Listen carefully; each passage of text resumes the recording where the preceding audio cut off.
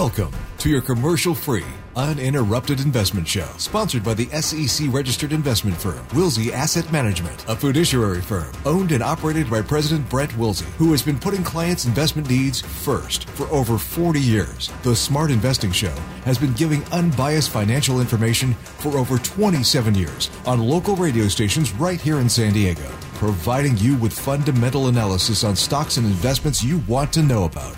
Now, here are your hosts, Brent and Chase Wilsey.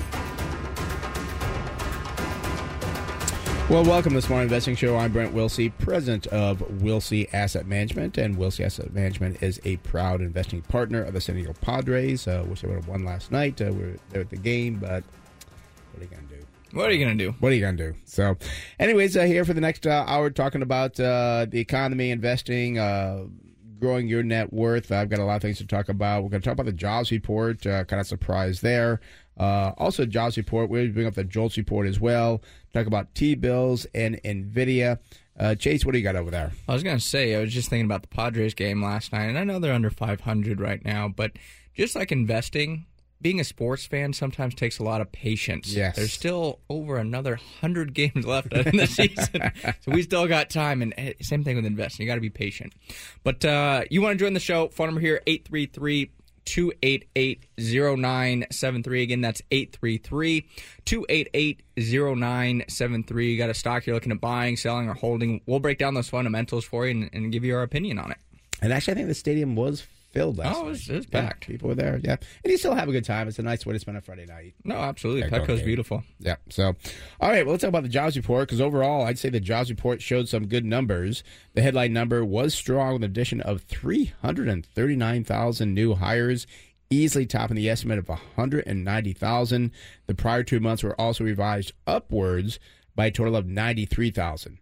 Now, payrolls were particularly strong in healthcare and social assistance, up 74,600 jobs. That's a lot of jobs. But even, and this is surprising, professional and business services up 64,000. I say that because I think that includes banks. I would think so. Business, yeah. So nice to see that growing 64,000.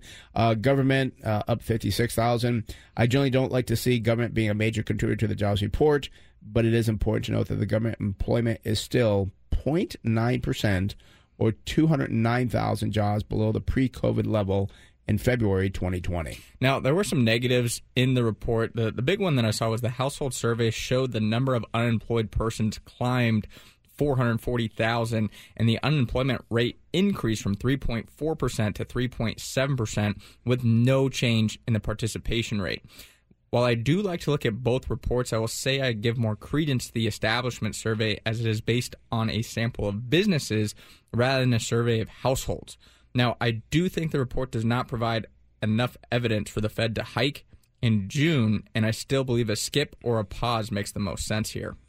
Yeah, that's the most important thing coming from this jobs report. It was a good jobs report, but not everything was great.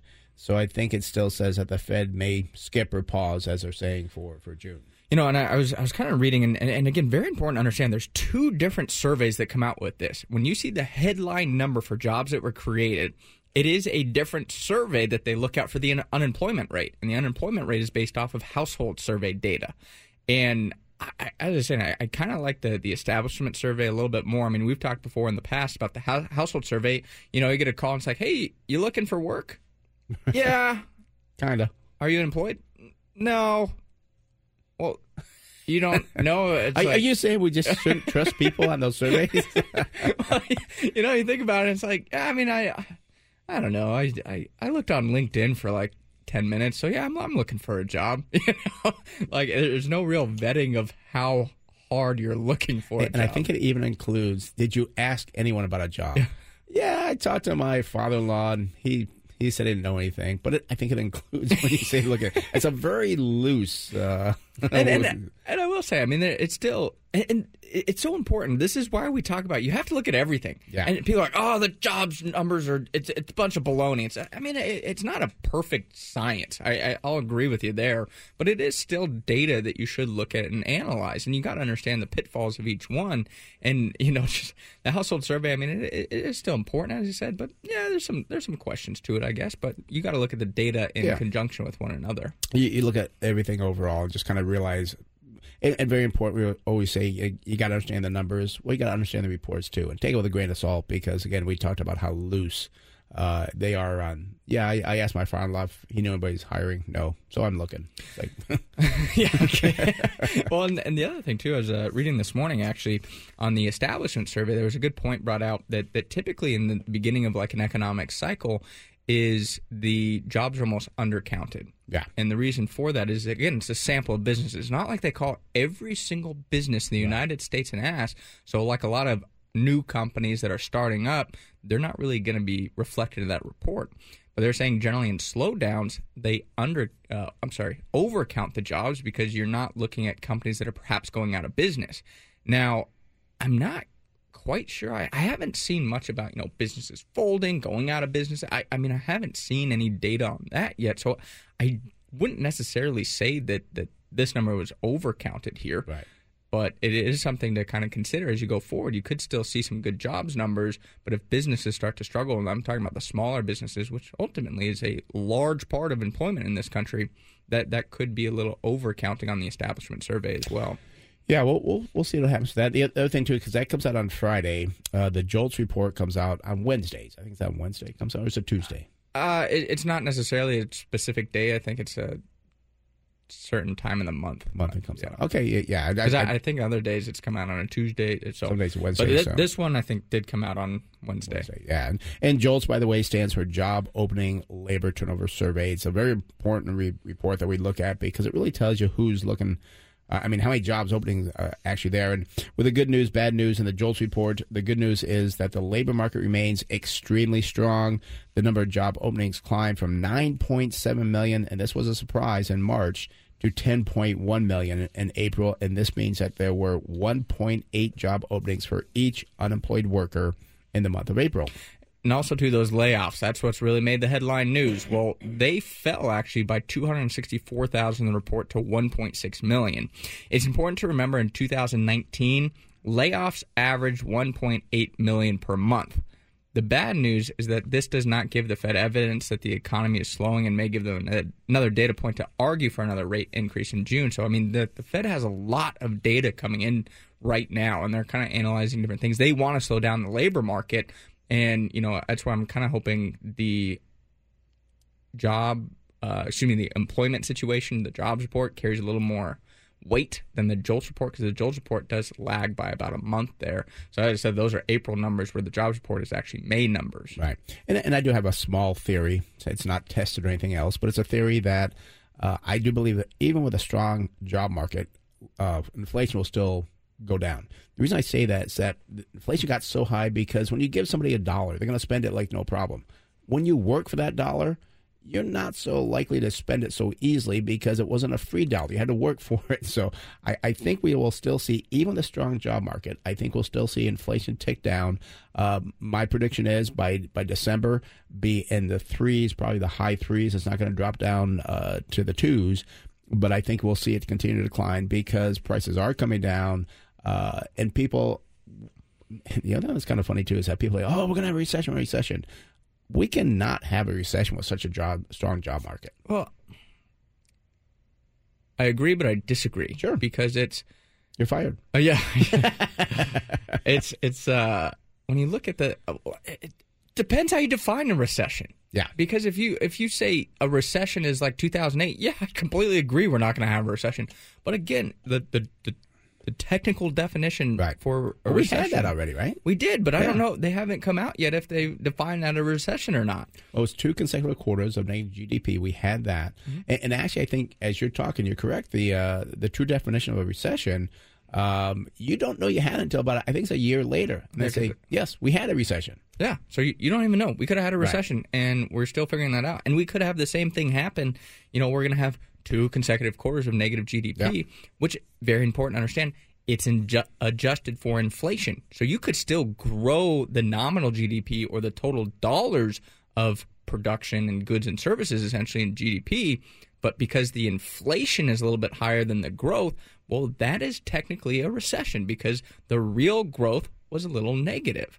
And that's what a lot of people miss. Oh, we're going to have a recession. It's like, okay, if we actually fundamentally break that down, well, let's say you have a business. Right. Well, you're not adjusting your sales and your earnings for inflation. You're looking at, my earnings went up 4%.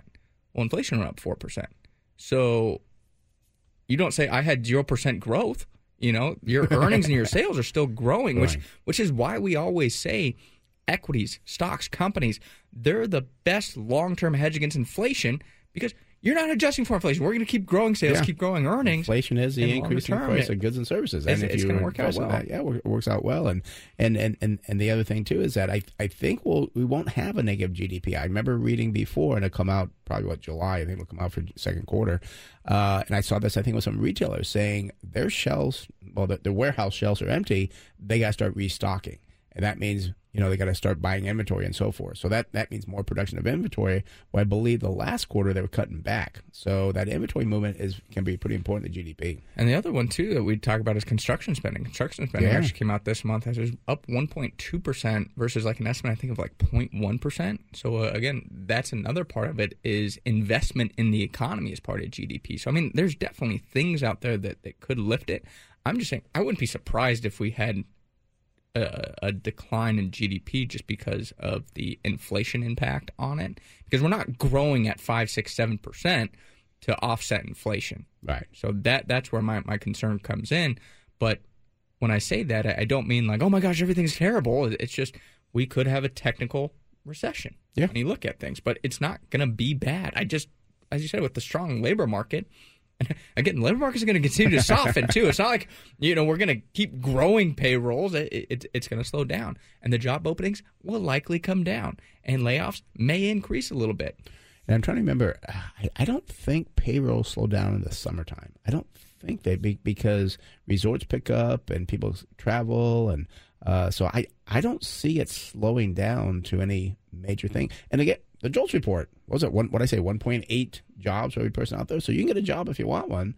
And I think people are kind of realizing, I need to go back to work because the government's not giving all this free money any longer. Yeah. So, we'll see what happens. And the big thing I kind of feel bad I didn't put in the numbers here was the wage inflation. And that. How'd you forget that? We had a lot going on yesterday. Yeah, it was a busy day yesterday. That's like a whirlwind. I was kind of typing away, and I realized, I just realized I forgot the wage inflation, which is an important part. You remember? It's up. It was up 4.3%, I believe, year over year, which is again a sharp decline from I think 5.9% in March of last year. So again, it's really decelerated quite largely. And I was thinking the other thing that's quite impactful is the average work week actually declined slightly. The work week declined slightly. I think it was from 34.4 to 34.3. And the reason that's important is because that is kind of a hidden wage deflation. Right. Because if you're declining the work week, but average hourly earnings even stay the same, well, your total cost to pay that employee actually declined because they worked less hours. Who works 34 hours a week? I don't. Well, it's on average. And actually, it's funny. If you look at I think it's the manufacturing sector, their average work week is 40 point something. Right. So that means the service sector. I guess includes the part-time people. And people like part-time. You and I that work 60 hours a week, so we kind of bring it up. But it is kind of surprising. Yeah. So, well, let's talk about T-bills because a kind of funny story. I was in the restaurant last week and could overhear a conversation of two gentlemen next to us, and I wasn't eavesdropping. You just kind of sometimes hear things and you hear things that pop up, and they were talking about T-bills. It seems everybody's talking about T-bills these days and the yield and what a great investment they are. I agree with that statement if you're looking short-term returns, but if you're putting long-term money into T-bills, you're making a big mistake here. And no one seems to be listening to this advice, though. In January 2020, only $1.6 billion of T-bills were purchased by individual investors. Let's look to April 2023. That number has climbed to nearly tenfold to $13.4 billion. Again, I encourage people not to invest your long-term money in short-term instruments, even when they sound attractive at around 5%. And people just look short-term. And again, we discuss here on the Smart Investing Show, the economy, jobs, all this stuff. You should not be afraid of investing. And we know that there's a strange thing going on right now, that the market's heavily weighted towards one thing, whether your tech companies and the S&P is up 12, but the equal-weighted S&P is about flat right now. It is a very hard time to be investing.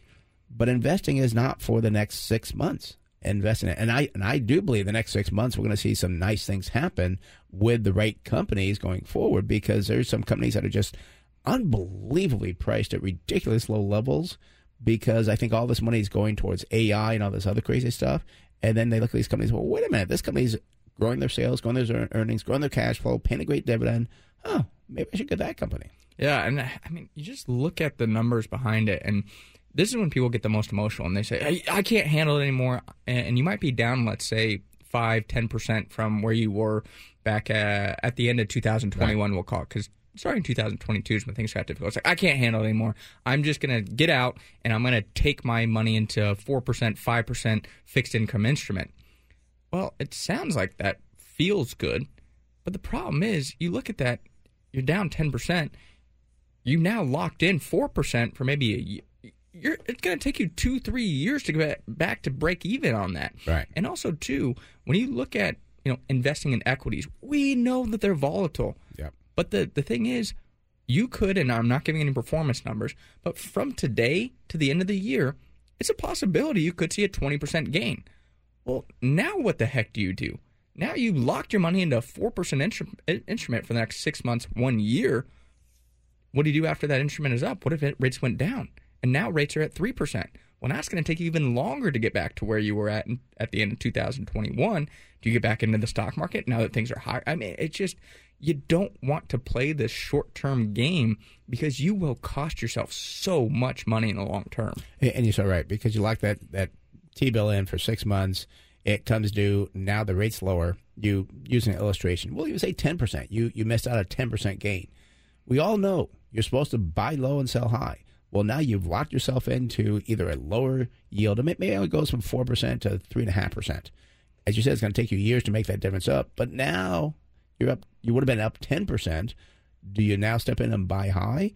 We know we're all supposed to buy low and sell high, but the emotions get in the way. That's why our slogan has been for years: no emotions, just results. Because once your emotions get up there and people say, I'm not emotional, but I just think we're going to have a recession. I just think that. No, you're not looking at the numbers. That's a feeling that you think we're going to have a recession. So, and that's why most investors don't do well, and that's why over years we've done very well over years. And we have our good quarters, bad quarters, good years, bad years, but we stay the course because we don't get emotional about things and saying, oh, this is going to happen, that's going to happen. And I've done this for over 40 years, and I've seen many people destroy their portfolio because they sell when they should be buying and buying when they should be selling. Yeah, and just having this conversation made me think of a conversation we had yesterday about, I think it was on CNBC. You said a gentleman was saying, yeah, I don't know why anybody would buy AT&T at a 7% dividend yield when you can get the risk-free T-bill at 5%. It's like, what?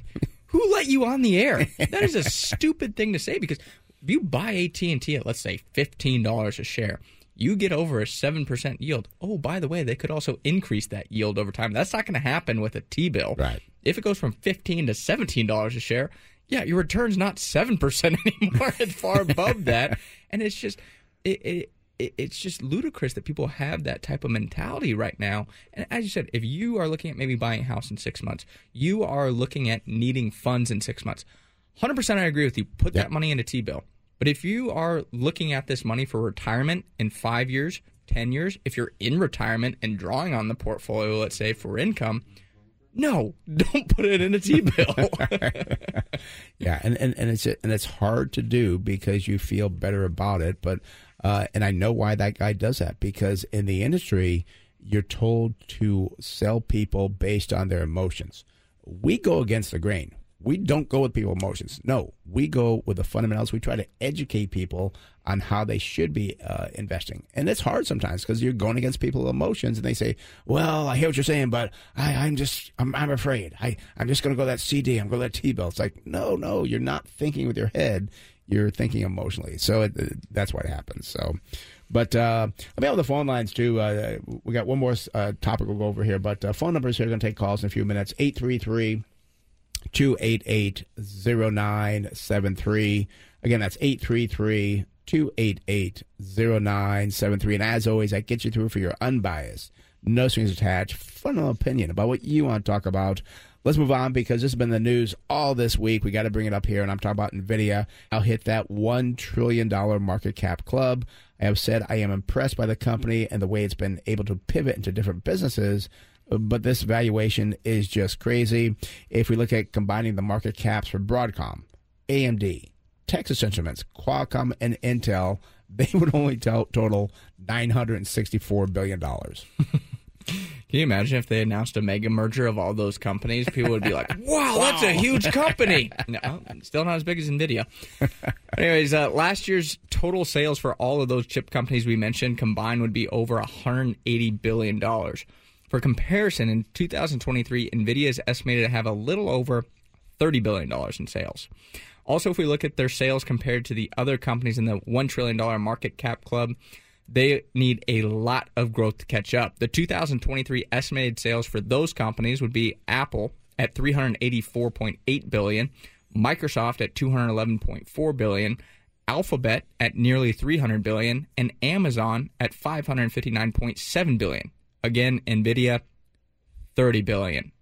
Now, it is very likely that Nvidia will continue to grow sales and earnings at a nice rate. I have no doubt about the growth on Nvidia over the next few years in terms of the company's size, in terms of sales and earnings. But at these valuations, I mean, the company just appears to be priced for perfection. I mean, let's just say their anticipated earnings growth on this company of like 25% over the next few years, and they come in at 12%. I mean, the stock would just get absolutely annihilated because this company has to grow. Right now it's trading at about 51 times January 2024 earnings. It's just it's expensive. And we've said that for a while, but you know, it went way up and then it got cut in about half and then it's come way back up again, and it's just it's crazy. And it's kind of funny. I looked over. We do have Christy from Arizona wants to talk about NVIDIA, so I didn't see that as a read that. So we're going to get to you in 1 minute here, Christy. Yeah, NVIDIA. And I'm glad you called because we can look at the numbers and give more numbers for people like you just did.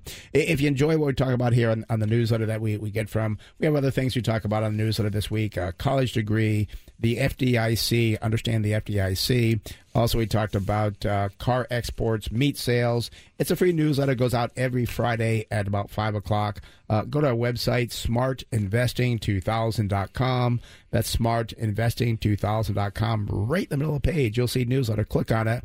Get signed up. That newsletter is going pretty well. People really like it because it's very concise. You get some great information in a short time frame. Yes.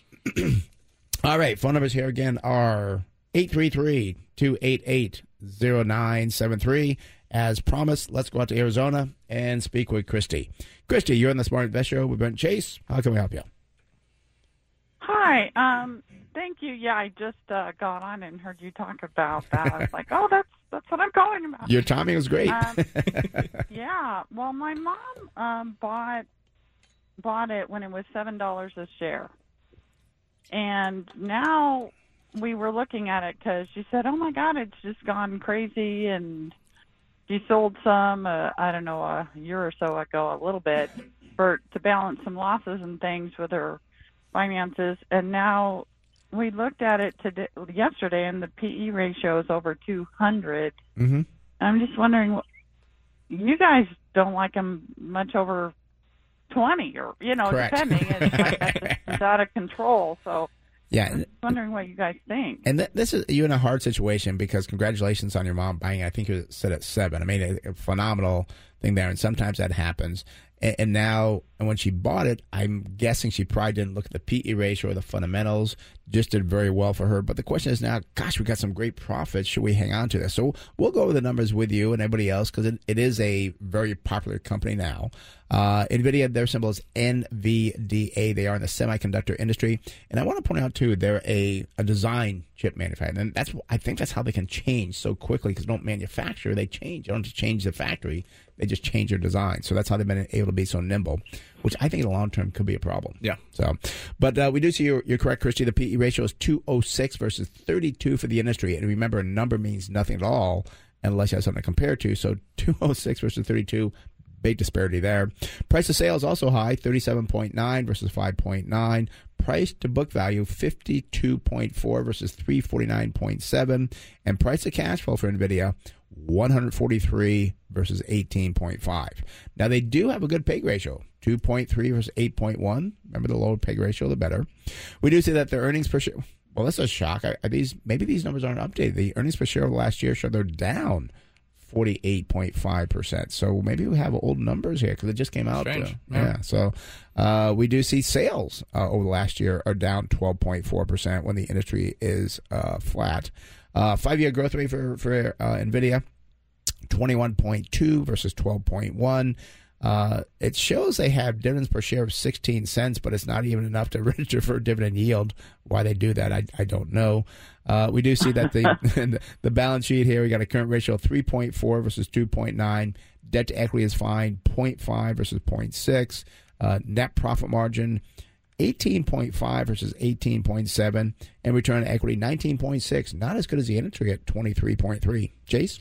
It is strange. I just pulled up April 2023. Their earnings were $1.09. In April 2022, their earnings were $1.36. So those are accurate numbers. Wow. That's surprising. What's all the hoopla about? Well, I guess going forward, earnings are expected to grow. Right. And I was thinking, too, when we were talking about how they've been able to be nimble and how being a chip design company could actually hurt them in the long term. I mean, you think about the chip manufacturing. That is where there's a lot of barriers to entry because there is so much capital intensity there. Yeah. It's so expensive to build these plants where, a lot of people say NVIDIA is so far ahead of the curve in terms of their design, but that's right now. And, there's other companies like AMD, for example, and I'm not saying this is going to happen. There could be another one that there's not as much capital intensity there that you could have a new chip company come about and say, oh, yeah, this is what we're going to do instead. And they have the great chip design, and they get somebody to manufacture the chip for them. So I think there's a lot more ease to have that competition there in the chip design. And right now they are further ahead. But, 2 years from now, maybe somebody has a better chip design. Now what do they do? And I don't know how much percentage-wise chips come from Taiwan Semiconductor. I think it's a large percent. Yeah. We got to remember there are some rough waters there going forward with China that could cause problems, and that's why Intel and I think somebody else is spending billions and billions of dollars to start manufacturing chips. Taiwan Semiconductor spending billions of dollars here too. Well, maybe they'll move from China to here. And I guess that would be a good thing because China can't stop them from having plants here. So yeah, but we'll see what happens there. It is very interesting. You ruined my exciting story, though. I know, sorry. and Nvidia too is. I think they actually came out and said they've been impressed with Intel's manufacturing processes so far. So it could be a help to Intel as well as they start to get their fabrication plants up and running. That'd be good. But let's take a look at those numbers going forward for Nvidia. We'll start with the current price, though. $393.27. 52-week high, $419.38. The low, $108.13. And this is just, quite frankly, what scares me. We know nothing can go to the moon or go up forever. Year to date, stock is up 169.2%. Over the last 3 years, the stock is up 348%. Over the last 5 years, it's up 529%. This one is just crazy. Yeah. Over the last 10 years, the stock is up 11,412%. So, again, congratulations to your mom for buying low there. Oh, my God. It's done very, very well. But now, over the next 10 years, it's going to do another 11,000%. Right. Very, very unlikely. Yeah. Well, yeah. But the last thing we'll look at is going forward to January 2025. I do see estimated earnings per share of $9.72. When we use our 16.6 multiple for that, we get a target sell price here of $161.35. So again, compared to $393, it's expensive. It's a very, very expensive stock. And this is kind of what I'm talking about. As you look at January 2025, their earnings are estimated to grow about 25%. If they don't have that 25% earnings growth after an expected 132% earnings growth this year, that's where the stock will have problems because you can't trade at 50, even 41 times future earnings and not be growing at earnings growth over 20%, I would say. Yeah. And actually, the other thing I noticed, too, Chase, is that there's 33 analysts. The range is pretty high. Somebody's at $7.73. Somebody's at $14.33. So, yeah, the market's like, oh, yeah, this is going to happen. But 33 analysts, they're not all convinced of that yet. They're not thinking that, this is a done deal. Because we'd like to see a closer number. I think it says what? I show here like $10 or something for the earnings. 972 is what I have on Seeking Alpha. How much? 972. Okay, yeah. Actually, Stock Rover shows 1037. But anyways, it's just like we'd like to see something closer. We say, maybe 950 to maybe 11, a tighter range That's $7.73 to $14.33. Not very tight. That tells me it's not. On Seeking Alpha, it's even wider. The low is 540 on Seeking. Yeah, and it's there's been a lot of talk too because the whole excitement's around their AI chips. Is these AI chips are not inexpensive. Is how big is the market truly for these types of chips? If companies can't afford them, again, how much sales is NVIDIA going to have from it? So, I mean, there's a lot of hype going into the AI stuff right now. We'll have to see over the next year how it really kind of pans out. And AI, of course, is a longer-term thing, but there's been so much hype built into it that if it doesn't happen at some pace within the next year, the hype will start to fizzle. Yep. So, Christy, I hope that helps out there. I mean, it's you and a lot of people having that same problem. Like, gosh, what do I do? It's up so much. It's very like pricey. when do we get out? I know if when you came, do we sell and just? I know if you came to us as a client, we'd say, "Yeah, we got to sell it. Too expensive." And that doesn't mean it won't go to 450, 500. Crazy things can happen, but we don't count on craziness. We count on the fundamentals. Right. Already. Right. Well, thank you so much. Okay, Christy, thanks for calling. Bye-bye. Take care. All right, that is over the phone line, 833-288-0973. That's 833-288-0973. And Chase, we did a post this past week on social media, and I think I used the words, and I got to clear the air on this, price for perfection. People thought that meant, oh, buy it. No. Price for perfection is not a good thing. Yeah. That means that everything has to keep going right for it to stay there. Not even go right. It has to go perfect. Perfect, yeah. So when we say price for perfection, that's not a good thing. That's a bad thing. Yeah. You want it when it's priced for not perfection. You want their pricing it that things are going to be absolutely terrible. Yep. Because then if things aren't absolutely terrible and things are okay even, the stock will go up. Yeah, and when things improve, then the stock will go up. But if everything is going great and it's priced for perfection, like, oh, wow, this is perfect, something's going to happen. I mean, that's just life, and it may take a day, a week, a month, 6 months, but when you have something trading this levels, it's hard. And then also, too, competition. Somebody else can come in and say that, hey, we can do the same thing for a better price. Nothing goes to the moon. Yeah, so, and as I say with the chip design, I'm not very good in technology, but wait, if you're not good at technology, what's that say I'm about better me? than you. But, when you look at it, just the fundamental thesis of it is just on the chip design. Right. The barriers to entry are so much lower than the chip manufacturing. Right. All right. Well, let's go out to San Diego and speak with Val. Val, you're in the Smart Invest Show, Brent Chase. How can we help you? Yes, I am looking for a reading on IGT. This is international gaming technology. Okay. This should be at the same question as pertains to Nvidia. Okay. All right. Except from a different point of view. Right. And do you hold that, Val? Looking to buy it? I am looking to buy it. Okay.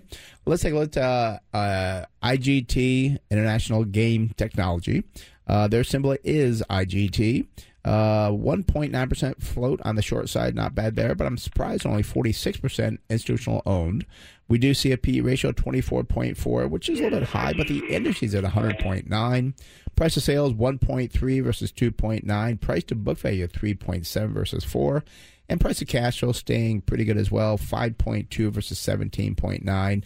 A very low PEG ratio, which is good, 0.6 versus 32.8. Now, they have seen their earnings grow year over year by 234%, well above the industry at 63. Sales are up 2.7% for IGT, not as good as the industry growth at 29.2. The 5-year estimated growth, very good, 32.4 versus 7.7. I'm surprised they pay a nice dividend here, 3.1%. The industry is at 1.2, so a 3% dividend. That's pretty good.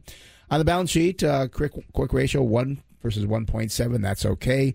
Debt to equity could be a problem here, 4.3 versus 1.6. And you got to understand what that debt is, what the equity is, because that's 4 times. That could be a warning sign there. Net profit margin, also a concern, 5.2 versus 18.4. Return on equity is 15.5 versus 8.3. So some good things, some bad things there. Chase, what do you got going forward? Well, actually, just looking at this company real quick, because I was curious what they do. It is a gaming company, actually, and their operating segments include global lottery, global gaming, and digital and betting. generates maximum revenue from the global lottery segment, which does provide lottery products and services to governmental organizations through operating contracts, facilities management contracts, lottery management agreements, and product sales contracts. So sounds like they're behind, maybe the Powerball, something like that, perhaps. I just don't think that's a money winner, but well, maybe it is a money winner for them. Well, depends what you say going forward. But looking at the current price here for again International Gaming Technology PLC, the current price is $26.08. 52-week high $28.98. 52-week low is $15.01. If I go out to December 2024, I do see estimated earnings per share of $2.18. Would give us a target sell price of $36.19. So it trades at a forward PE of about 12 times. Doesn't look bad. I would disagree though. I don't. They're not benefiting from the hype like Nvidia because of the AI. Right. It is more focused on gaming instead of AI. Yeah. So, what was the target sell price? You said 36.19. Yeah, that could be a possibility. Things I saw that did kind of worry me. What was it that worried me there? Was the debt to equity? The debt to equity. Yeah. So you got to check that debt there, Val, because if it's too high, that could be a drag on them going forward. See if the debt's being paid down or is it increasing. But I think it's worth a research because you got some good numbers there. All ready? I think we lost Val. Oh, we lose Val? Oh, yeah. He's gone. Looked over. He's gone. So I'm sure he's still listening, though. All right. That opens the phone line, 833-288-0973. But look over. I see our financial planner, Harrison Johnson, is with us now. So Jim and Joanne, be patient. We'll get to you. Let's talk to Harrison Johnson, our CFP financial planner. Harrison, good morning. How you doing? Hey, guys. I'm doing well. How are you doing? Good. You talk about tax differences of interest and dividends. This is a very good topic. I'm going to turn my mic off and let you talk. All right. So with the volatility in the market and rising interest rates, a lot of people are looking at moving investment dollars toward CDs or savings accounts rather than the stock market. First off, I don't think CDs or savings accounts should be considered a long-term investment. They're a place for short-term cash, but I don't think they, should be looked at as an alternative for actual investments. But mainly, I wanted to talk about the tax side of it. So when you're invested in the market, the income you get is in the form of dividends. When you have CDs or savings accounts, the income is in the form of interest. Dividends and interest are taxed differently. Interest income is fully taxable on the federal and state level, so your tax rate is based on whatever tax bracket you're in. On the federal side, you're either in the 10, 12, 22, 24, 32, 35, or 37% tax bracket. Dividends, on the other hand, are still taxable on the federal and state level, but on the federal side, they are subject to a different set of lower tax brackets. So essentially, if you ordinarily be in the 10 or 12% tax bracket, your tax rate on dividends is 0%. If you are in the 22, 24, 32, or 35% ordinary income tax bracket, your dividend tax rate is going to be 15%. And then if you're in the highest tax bracket, 37%, your dividend tax rate is going to be 20%. So what this means is a lot of people, are looking at moving to CDs and savings accounts and, number one, potentially missing out on higher investment returns in the market, but also they're going to cause their taxes to go up because they're moving from dividend income to interest income. So to put a dollar amount on it, if you are married and your gross income is around $120,000 or less, your dividend tax rate is going to be 0%. Above that, it goes up to that 15% number, which is a decent amount of income. It's not like this only applies to people if your income's under $30,000 or something. To have an income of $120,000 and still have tax-free dividends is a pretty nice benefit. So, a lot of people are looking at just the, total return of it or, looking at volatility. And I think people are making mistakes by, pulling money out of the market and going toward, traditionally more conservative or safe investments and missing out on returns and lower tax rates. Harrison, do you have, putting you on the spot here, but do you have what the tax rate would be for that couple on interest income if they make $120,000 as a comparison? So on the state side, it's going to be exactly the same. On the federal side, that is the threshold where you go from the 12 to the 22% bracket. So if it's interest, it's either going to be 12 or 22. If it's a dividend, it's either going to be 0 or 15. And you probably catch on early in the show, a guy from CNBC who said, going to a 5% T-bill or CD or whatever versus AT&T. We didn't even talk about the tax benefits you're talking about. So, and we do this in our workshop. We explain that if you have, and right now we'll just make it easy, a 5%, CD, you're pointing out that that's taxable. So you're going to get maybe a real return of, we'll call it 3%. And if inflation is 4.5%, you're going backwards. And this is why many people in their 40s, 50s, 60s, and beyond fall back, because they do these silly things of putting long-term money into CDs and forget about the growth, and they forget about the taxes that you're talking about. And it is funny, we never have any, I can't remember anybody talking about what you're talking about, Harrison, about getting the benefit of taxes on dividends. And we know it, but I don't think people remember that. Yeah. And I was going to say, I'm going to play devil's advocate here real quick, is on the T-bill, it is probably going to be pretty close in terms of taxation, because here in California, on a T-bill, it's state tax-free, but then your federal is higher, so it probably is about a wash on the T-bill versus dividends, but obviously still. Well, a wash, I don't see how to be a wash, because you still got to pay federal taxes. I'll touch on that as well, because that we could also expand it out to T-bills and then municipal bonds, which are different types of interest, which are taxable different as well. So a T-bill is not taxable on the state level, but it's ordinary income on the federal side. So the federal side, your tax rate is going to be 10, 12, 22, 24, or whatever it is, but on the state side, it's nothing. So Chase is right that the after-tax rate is going to be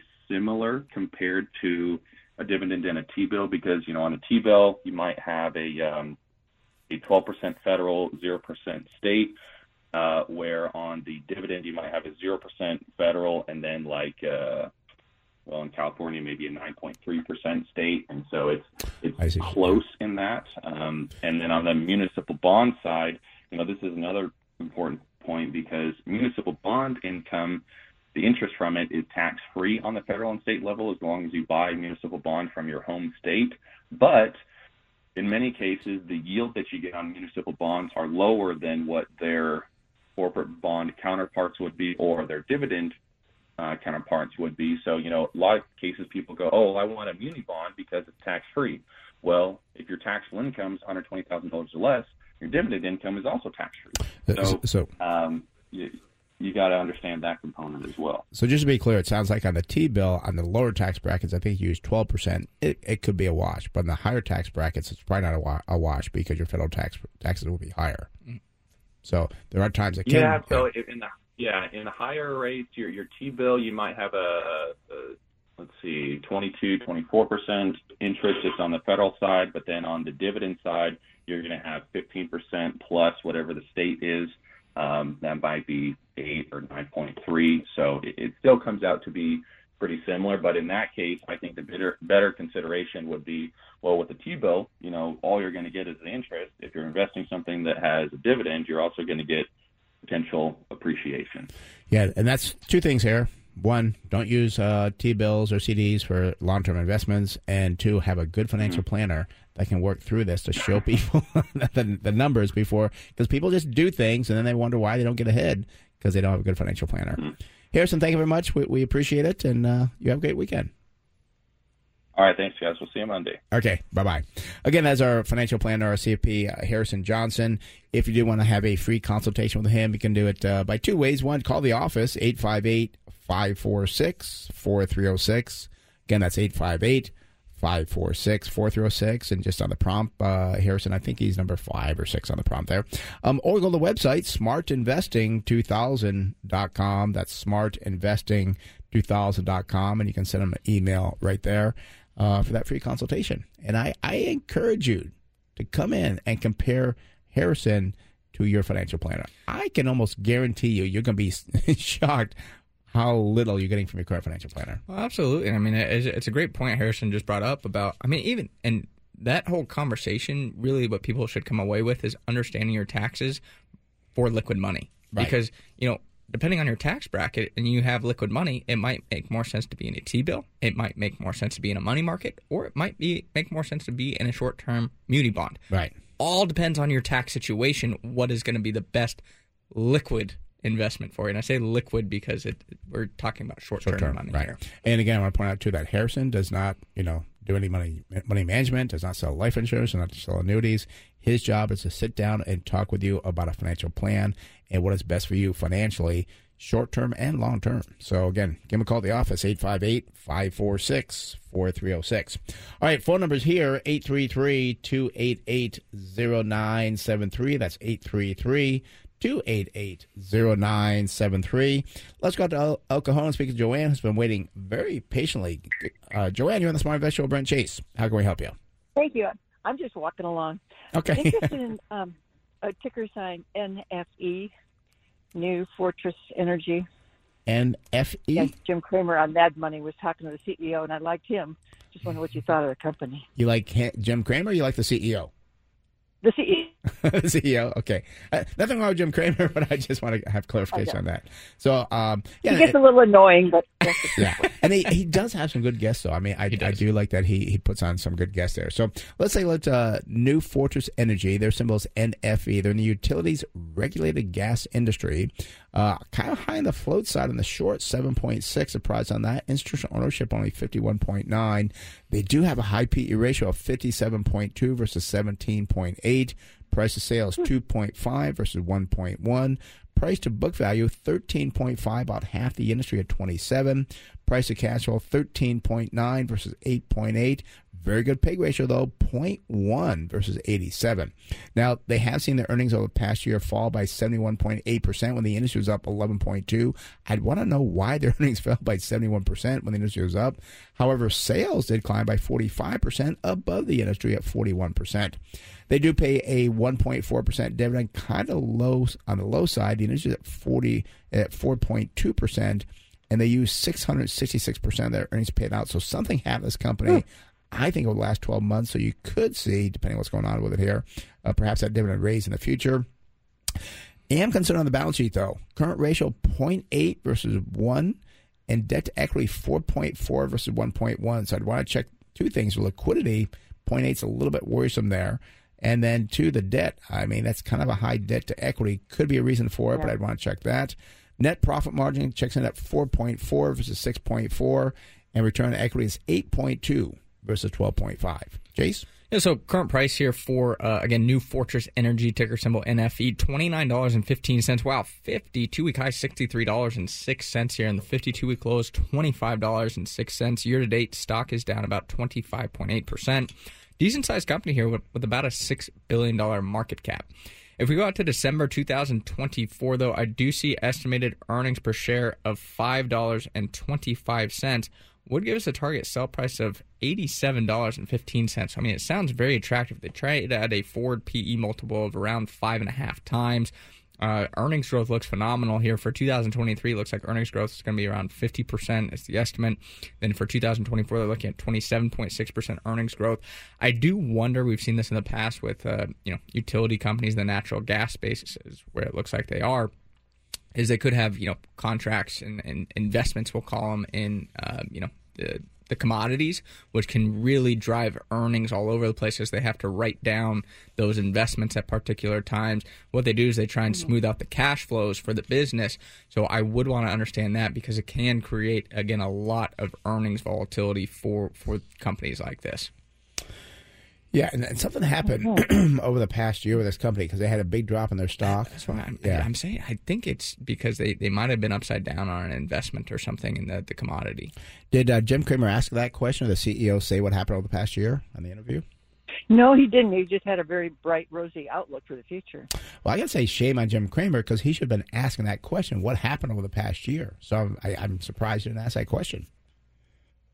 He may have, and I slept through it. I don't know. Well, I listen to him a lot, and some of it just goes over my head. Right. And I think it's on probably YouTube or something, but I mean, and you can get that information at other places as well, but it has some potential, but why did it drop so much? I mean, what happened? Did they fix that problem? And we like to buy a company when this happens if it's what we call a fixable problem. If they fixed it going forward, great buy here. If not, that's going to be more problems. Got to be worried there. All righty? Thank you so much. All right, Have a Joanne. great day. You too. Thank you for calling. Bye-bye. All right, that does open the phone line, 833-288-0973. That's 833-288-0973. And Chase, we had the debt ceiling was a big problem last week. Oh, well, it's been resolved. I think President Biden signing it today. The thing I thought was kind of funny, on the Wall Street Journal this morning, it was on page 4. It's like, so now it went from the country's going to collapse and so forth to page 4 news. I bring this up because I think going forward, we're ticking off these problems going forward that I'm seeing clearer skies ahead for the right investments. I would not be investing in Nvidia, Apple, these high-priced companies, but I'm seeing these things getting better as we're going along. Yeah, absolutely. And, there's an interesting interview actually yesterday with David Kelly, who is, I'm going to call him like the chief economist at JP Morgan. I don't know if that's his exact title. Yeah, I think he's a very bright guy. I like listening to him speak.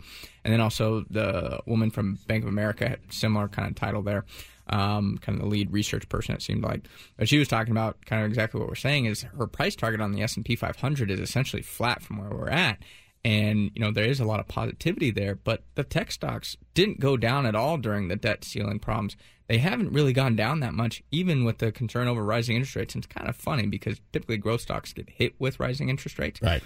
So I just don't see much room for that. But you can have the bottom part of the market really rise, but it won't lift the S&P if the big companies don't go anywhere. They come down slightly because of the market cap weighting.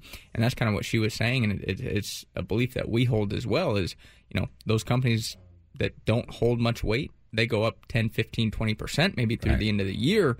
You could do very well where the S&P just trades kind of flat for the rest of the year. And I know people like to compare the S&P 500. We do it because people want to do it. I don't like doing it. I just kind of like looking at, hey, you've done this on your investments and so forth. And I do that because I have never met my entire 40-plus years of doing this. I have never met one person put 100% of the money in the S&P 500. Well, I did 20% there. I did 20% into the international index and the small cap. So why compare to something? Because when we manage money for people, we generally manage their entire portfolio. Mm-hmm. And so why would you compare to something that you wouldn't do? Means nothing. So yeah, we'll kind of, people are aware of it. So, I don't mind comparing to it at times because we'll beat it some years, we'll lose to it some years. It's the reality of investing. But when you look over the long term, you're absolutely right because a lot of times people are like, I think I'm just going to buy the S&P. Right. And maybe they do it for a year.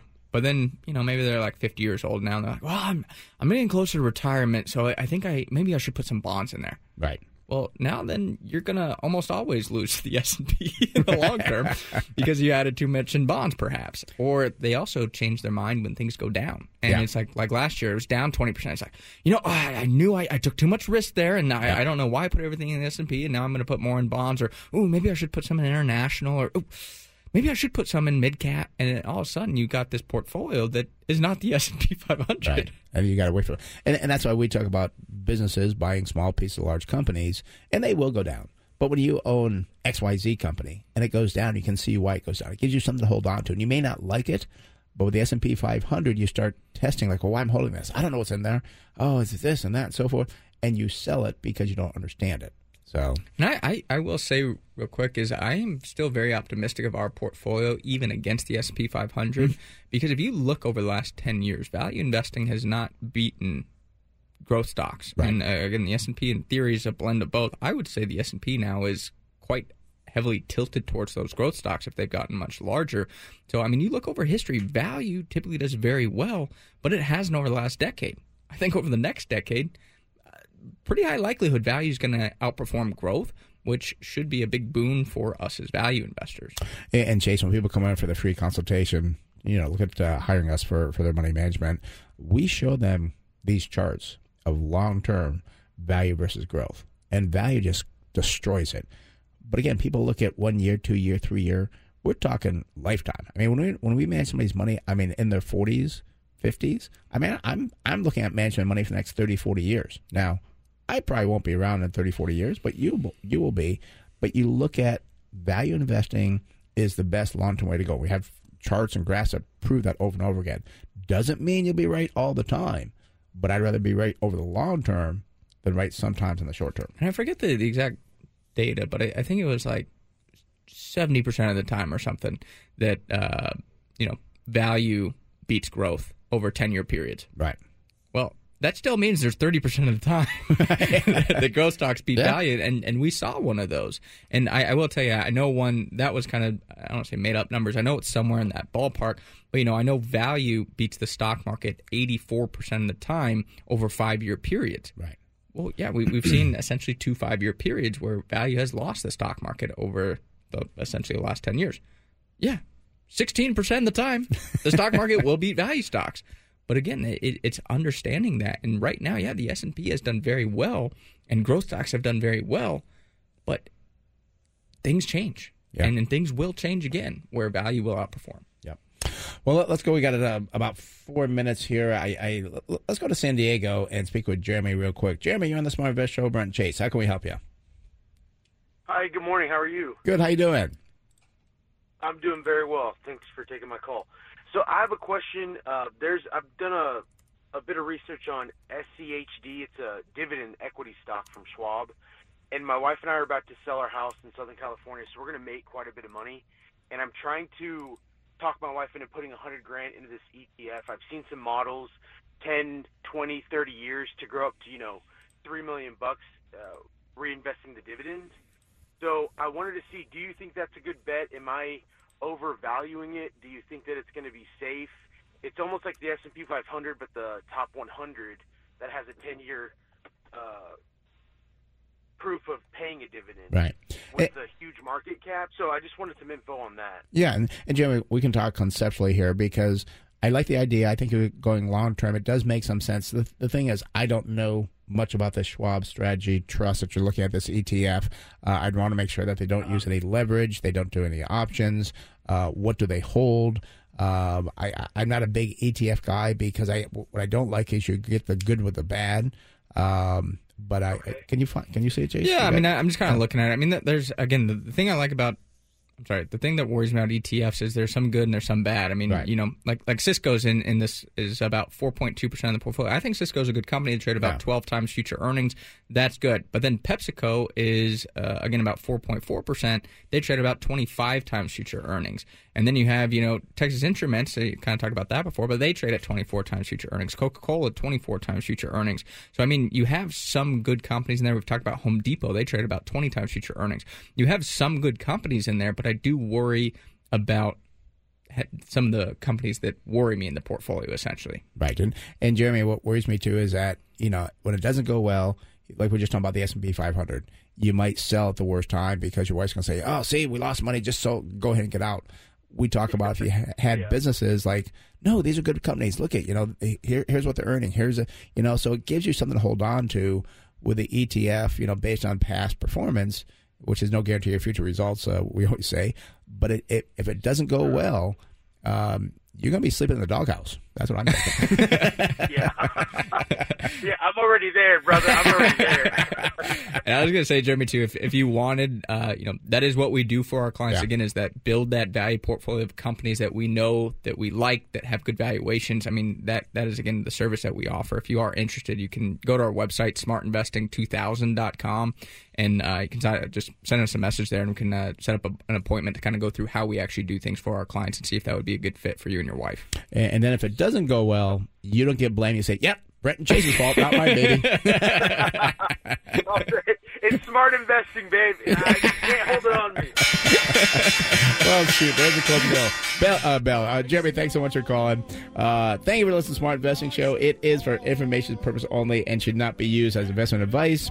If you'd like to discuss in more detail your investment needs, have other investment questions, feel free to call myself, Brent Wilsey, or Chase Wilsey at 858-546-4306. Again, that's 858-546-4306, or go to our website, smartinvesting2000.com. That's smartinvesting2000.com. A lot of great information there. The newsletter's there. And again, you can sign up for an appointment with us there as well. Thanks for listening. We'll be back next week right here on the Smart Investing Show. So amusing to think that I did all that